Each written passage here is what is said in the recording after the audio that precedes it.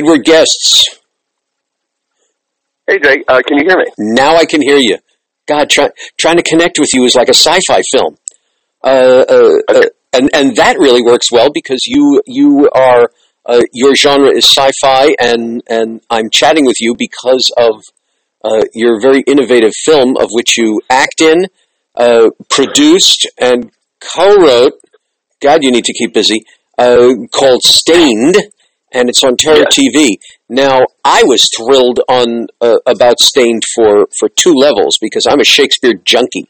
So, can you give us the plot and why I would say Shakespeare about a horror movie? Yeah. Well, I mean, it is kind of, if you look at the original text, it is kind of a horror movie. There's a lot of supernatural stuff. There's bloody murders. Someone's eye is pulled out, which we unfortunately did not put in the film. No, the eye is, never mind, the eye is Lear. My brain got too much Shakespeare there.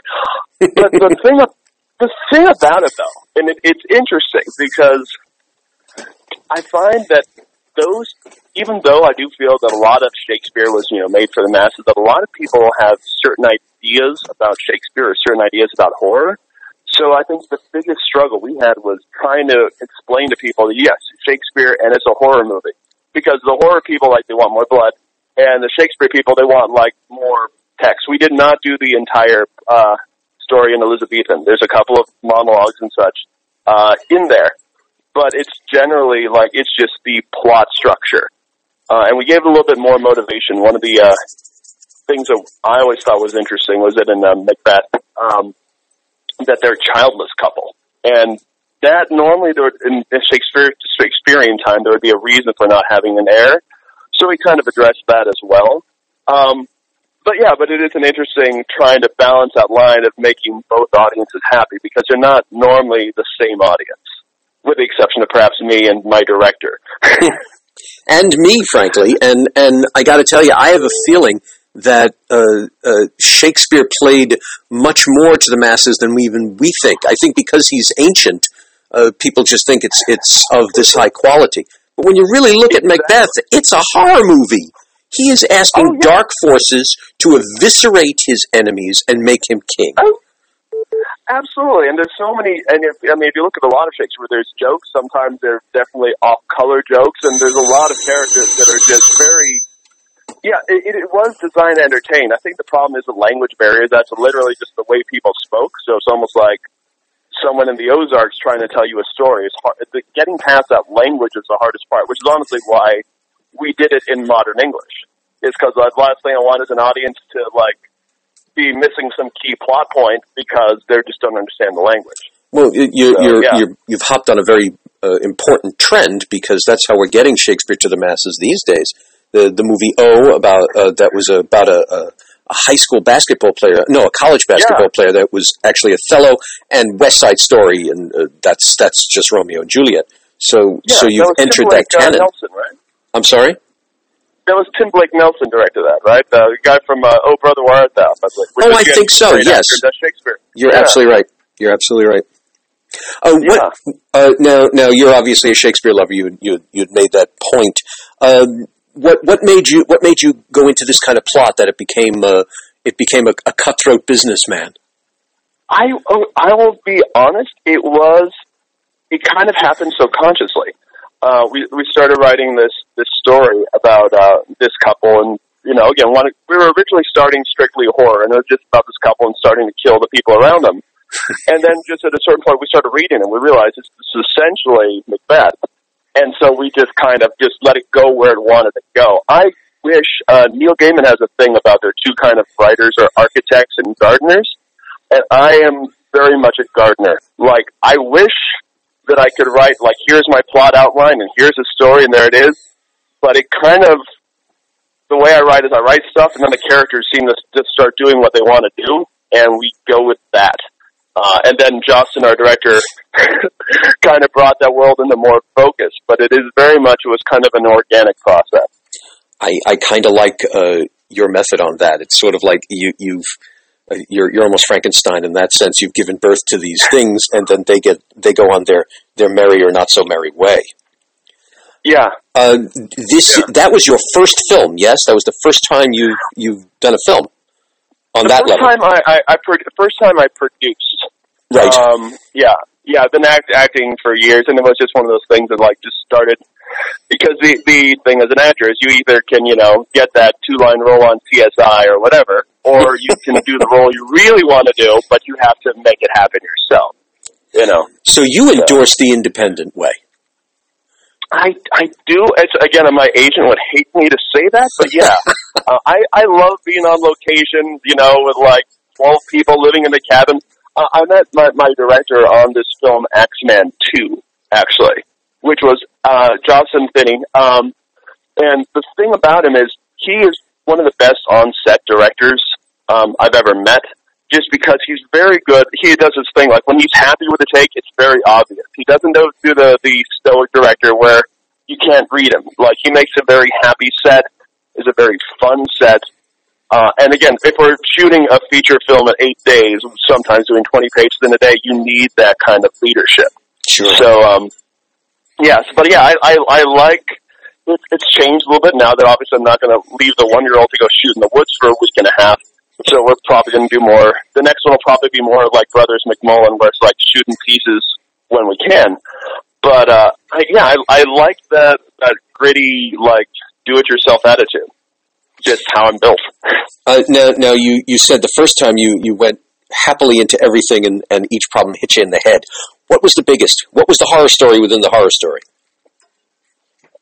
I'm sorry, can you repeat that? What was the horror story within the horror story? You said this was, you kind of marched happily into this, and each problem became a surprise because you were still finding your feet. What was the big one? What was the one you went, oh shit?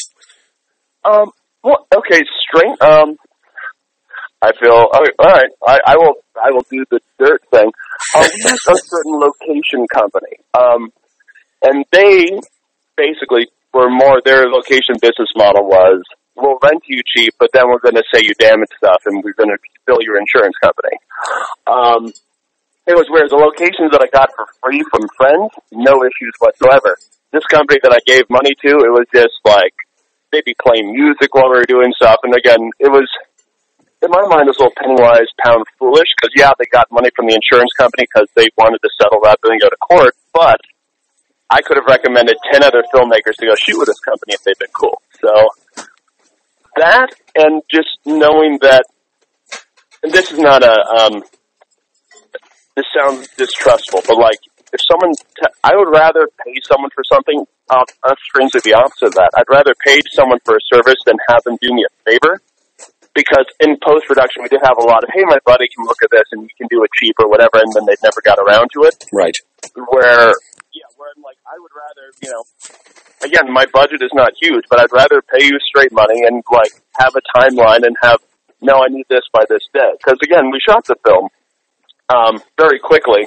Post-production took a while, and mainly was due to low budget and, like, kind of finding some of the elements. So, I mean, obviously we knew editors and some stuff like that, but in terms of how to deal with the score, the fact that your score and your dialogue need to be on separate tracks so that they can change, do foreign language and such. I'll be honest, that was completely new to me, but obviously I know it now. I hear. But it was a learning process doing this. Yeah. And all of these valuable lessons you're going to take to your next show. Have you begun work on your next project? Yes. This is strictly a sci-fi creature feature. It's called The Shield, at least for now, unless we come up with a different title. But this one is pretty much strictly a monster movie. Uh-huh. It has 2 locations, but the idea, which is strange, I came up with this before as a child, but he's basically a scientist working at like a DARPA lab. His child is injured in a car accident. He put something experimental in her just to try to save her life. And then horrible things ensue. But that is the plot of this one. Oh, that sounds like a good old classic. That sounds like your classic 1950s, we are going where we shouldn't and see what happens sort of movie. That's great. Yeah. Which is very strange, because my personal opinions are like, I kind of think, I like the idea of biohacking. Again, I don't think it's something that people should be doing without medical supervision. Mm-hmm. But I kind of feel like we have the knowledge to upgrade. And, people who are taking, like, phenylpiracetam or, like, any of those smart drugs or whatnot, it's like, if they've done enough studies to find out there aren't serious side effects, I think why not try to optimize yourself? Again, we're built to be hunter-gatherers, but we have a very different society now. So that idea of, like, modifying ourselves, I kind of like.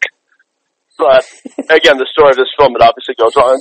There's obviously a dark side to everything. Yeah. But I do like that people are finding ways to, I get optimized, even though that's such an overused phrase.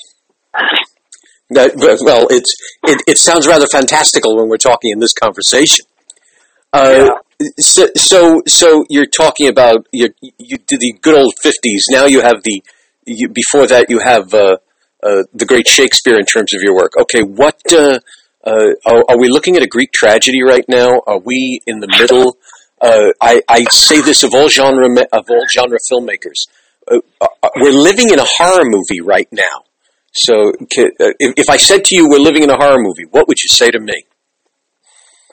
That we're living in a horror movie now? Yeah.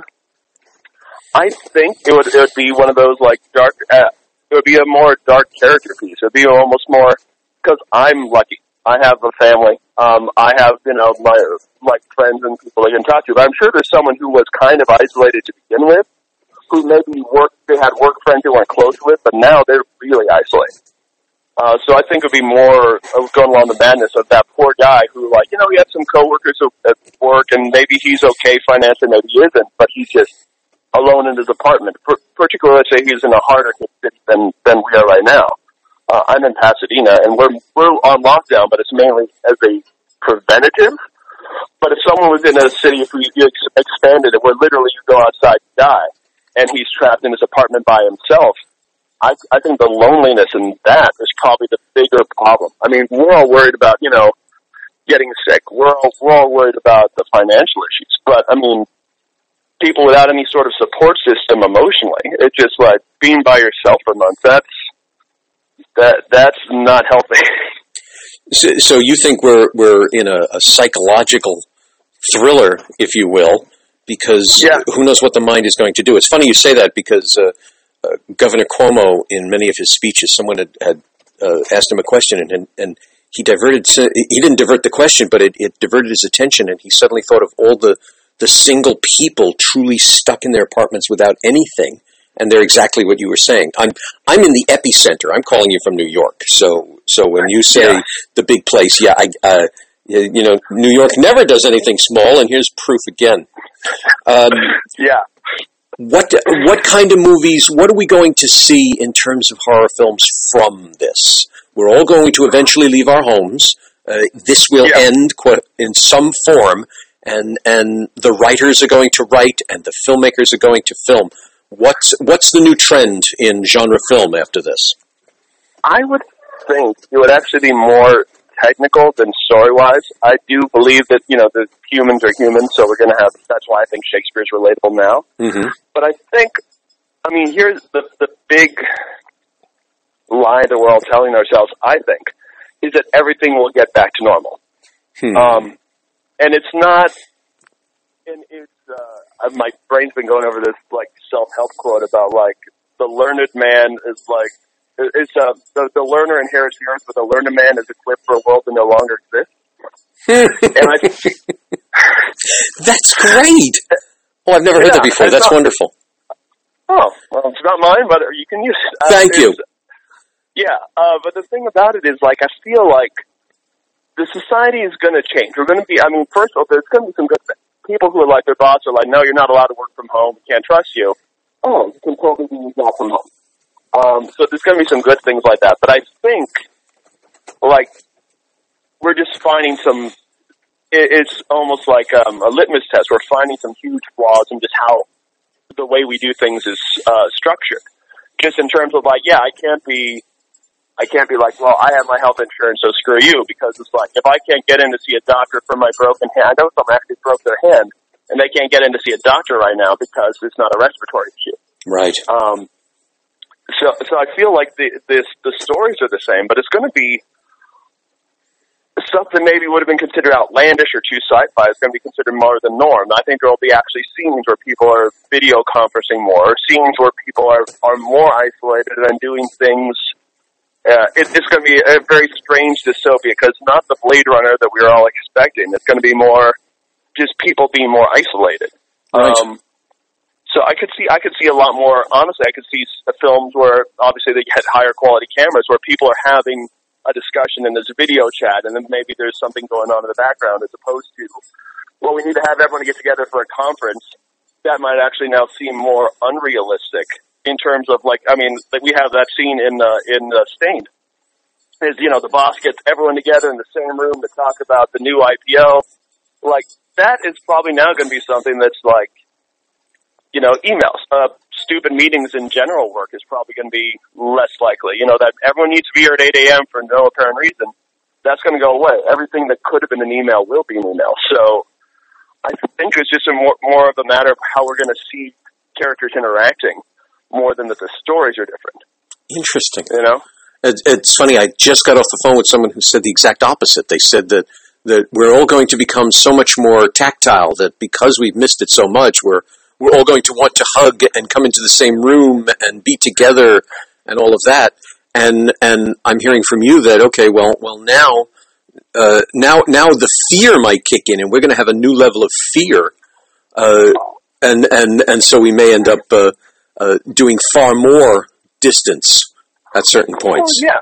Well, because the thing is, and I am definitely not a scientist, but from what I understand, this is COVID right now is a version of SARS, which was a version. It's like if we find the cure to this one thing, that does not mean another pandemic cannot happen. Of course. 10 years from now, 2 years from now. So I think the fact that now that we're, it's like once you get robbed, you are much more conscious of locking your house. So I'm not saying like you're still going to be. I think it'll be more. You get super close with the people you're close with, like your friends, family. You'll absolutely be hugging them. But in terms of talking to strangers, I think we're just getting used to that 6 foot space, to be honest. Mm-hmm. Just out of habit. If someone walks, you're going to make sure you get that extra feet away from them. I feel like getting closer to strangers or going out to clubs, there might be more fear. Whereas I think if it's a close group of people that you know and love, I think it might be more tribal rather than just big going out and like hanging out in the city kind of stuff.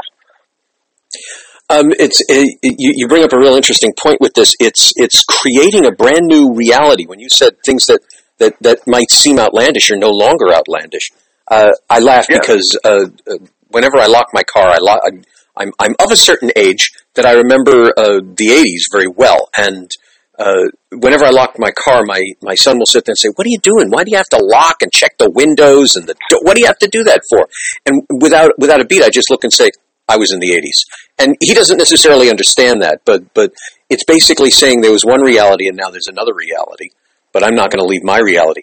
Do you think, and I say this as a quip whenever I speak to a fellow genre lover, do you think that horror filmmakers and horror writers get it sometimes more than even a scientist, if you will, because you're tapped into another kind of reality? How many horror movies are we looking at now and saying, why didn't we pay attention to Night of the Living Dead, to The Crazies, to Contagion, to Outbreak, to all of this? Do you think you guys are de facto philosophers that we really should pay attention to much closer? I want to make it broader than that. I don't think it's horror films. I think it's storytelling. Because my favorite part about Night of the Living Dead is it has nothing to do with zombies. It has to do with how people act when there's this. It could have been termites. It could have been it could have been any sort of monster out there. And then you get 7 people in a house, and they have to deal with each other in this crisis situation. Because the story is, there's zombies in it, but the original one is basically about humans being awful to each other in times of crisis. Right. Oh, that's really interesting. Yeah, if you just took out all the zombie scenes and it basically we're living it now in a family sitting in a room somewhere, and the monster's outside. The monster is in the air. It doesn't have to be walking towards you. Yeah. And again, it's a class. Again, I'm very lucky. I'm with my family. But what if this were faster? What if this weren't? We found out about in January. We had a couple cases, and it's obviously spreading very quickly. Mm-hmm. But what if it was something like literally you were at work, and then this thing's coming, this gas or whatever. You all had to run into your house, and like you were suddenly maybe trapped there with people you didn't even know.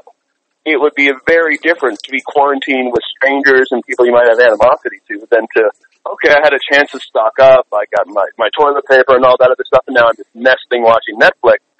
If this had happened faster, it would be a very different story. If you just had to, like, hunker down at your job, maybe with a coworker you just had a fight, it's a very different psychological thing. Wow. You know, it suddenly that makes me think. That makes me think of everything from that Twilight Zone called The Bunker all the way through. Wow. No, The Shelter. Yeah. It's strange that you just reminded me. I have to do a shout-out to my co-producer, Ariel Blackfeld. Her husband, Hank Braxton, did a film with her called Chemical Peel.